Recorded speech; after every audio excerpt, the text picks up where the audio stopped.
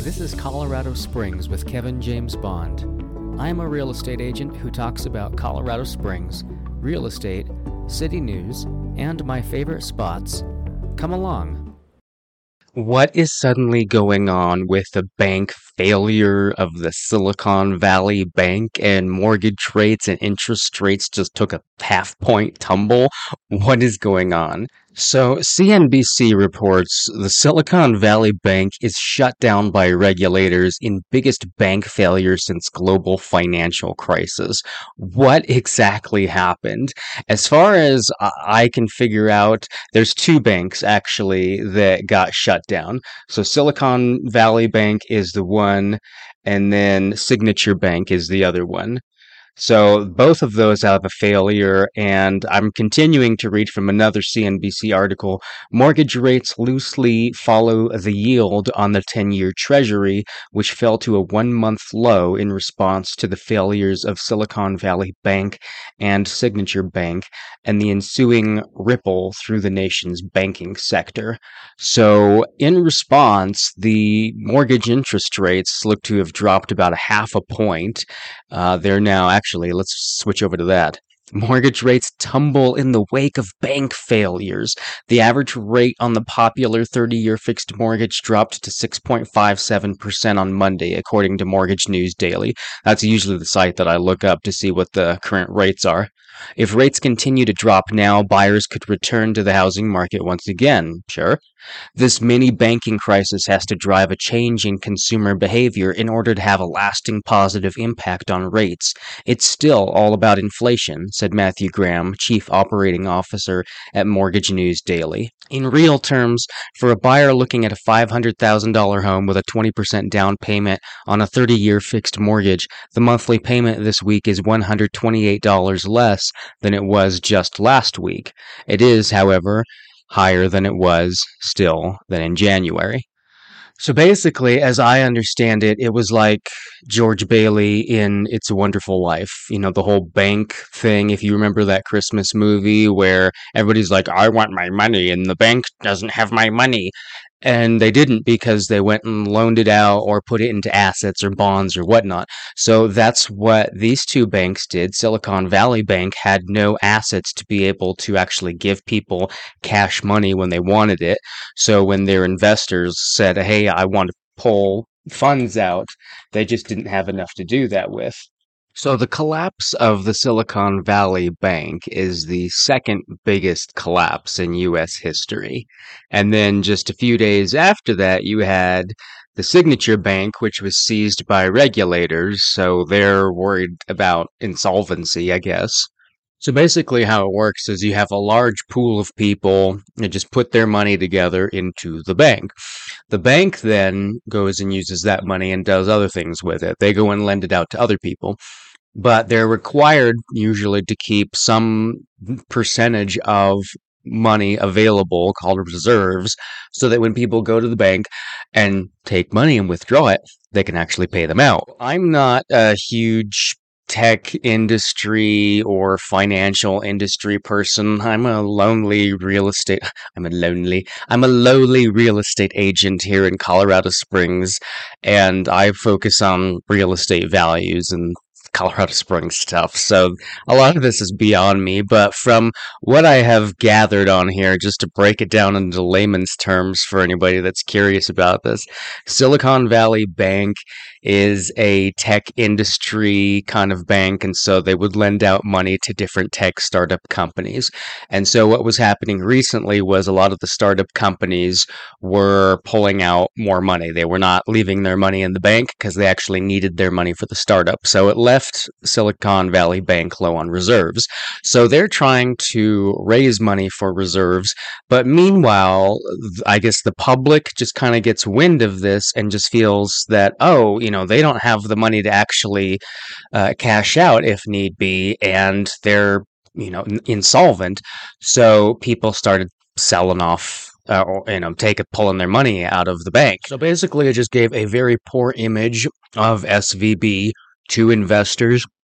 And then investors went and told their portfolio companies to pull their money out of that bank.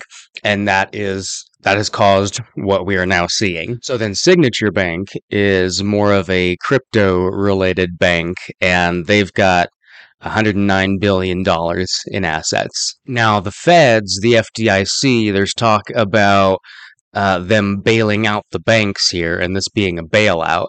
And so the FDIC is saying that stockholders and bondholders are the people that are not going to be getting a quote unquote bailout.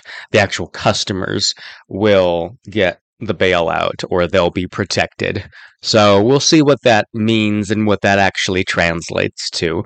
But now the question is, how does that affect the Fed and Jerome Powell and his team and what they want to do? Because when you have a bank bailout like this, I'm guessing the Fed is going to pause and wait and see what happens with the market, because last I heard the Fed was going to increase at their next meeting later this month.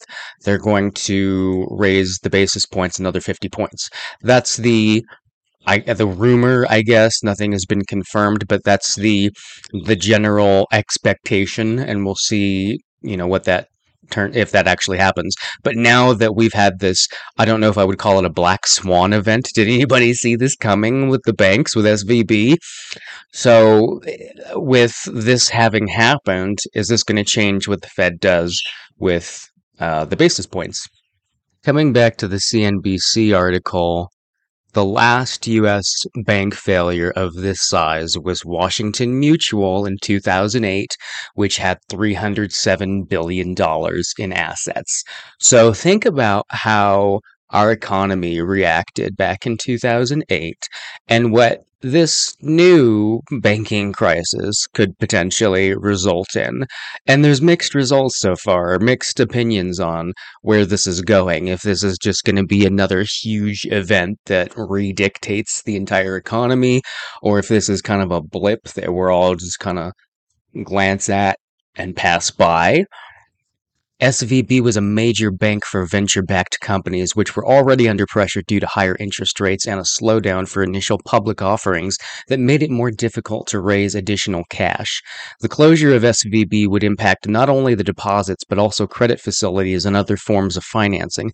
The FDIC said loan customers of SVB should continue to make their payments as normal. The move represents a rapid downfall for SVB. On Wednesday, the bank announced it was looking to raise more than $2 billion in additional capital after suffering a $1.8 billion loss on asset sales. The shares of parent company SVB Financial Group fell 60% Thursday and dropped another 60% in pre-marketing trading Friday before being halted.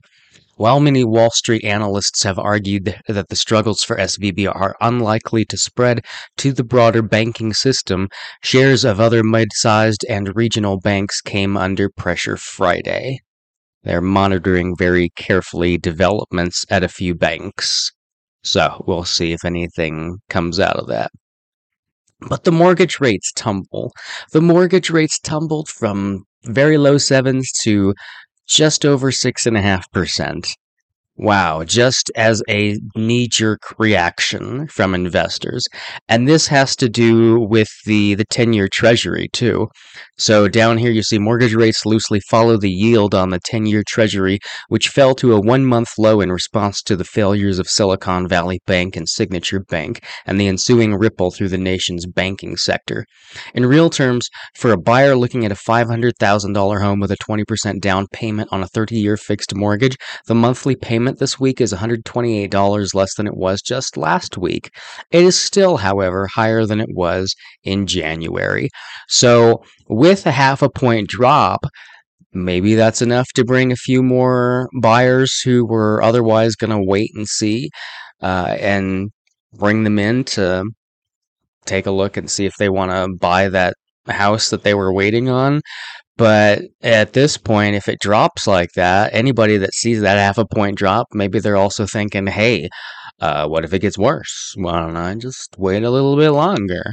So I don't know that this is going to really bring in more people to look at homes and purchase homes necessarily. It's just a half a point drop. If it was a 3% drop, then I'd be very interested, wouldn't I? I think this is really telling where the chief operating officer at Mortgage News Daily says this mini banking crisis has to drive a change in consumer behavior in order to have a lasting positive impact on rates. It's still all about inflation. That's all. That's what it comes down to. And meanwhile, what does Jerome Powell say? If the totality of the data were to indicate that faster tightening is warranted, we would be prepared to increase the pace of rate hikes. Oh, they're still coming. They're still increasing. And he may say something new in response to this brand new banking crisis. But for now, the rates are going to continue going up. So this is all just very quick, instant reporting right now. It's all happening like nowish, and everybody's just having the knee-jerk reactions. Nobody's quite how they're just now beginning to have the conversations of what does this do to inflation potentially? What does this do to our economy potentially? And if we are bailing out people, who's paying for that? Is that going to increase our inflation? Is a bank bailout going, how is that going to impact us? So how is that going to impact the country? I don't expect this to impact anybody really on a local level, unless they've got personal money involved. Just as a person who's not involved in any of this, I don't expect this to really affect anything other than it's clearly affected the interest rates. And so will it continue to will it continue to push down interest rates? I think the market has already had the reaction it's going to have, and the interest rates are showing that in a response. That's typically what they do. They're very quick to respond to that. So I don't see that anything worse is going to happen, but we'll see. So, I mean, otherwise, unless you're directly involved in this sector or in SVB, it's not really going to affect the housing market or the real estate industry other than your mortgage rates and what you can get at this present moment. So, but that's what's affecting the rates right now because it's affecting the 10-year treasury, which has an impact on the mortgage interest rates. So as this story unfolds and and more details about what's going on with these banks and the bailout that is a non-bailout. They don't want to call it a bailout because then people are going to get concerned and or angry, and we wouldn't want that. We wouldn't want to tell the public what we're doing.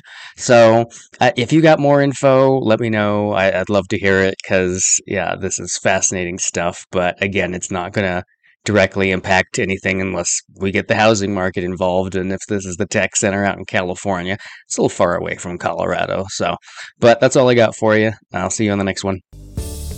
Thanks for listening. If you liked this podcast, please give it a like and a subscribe. Have a sunshine day.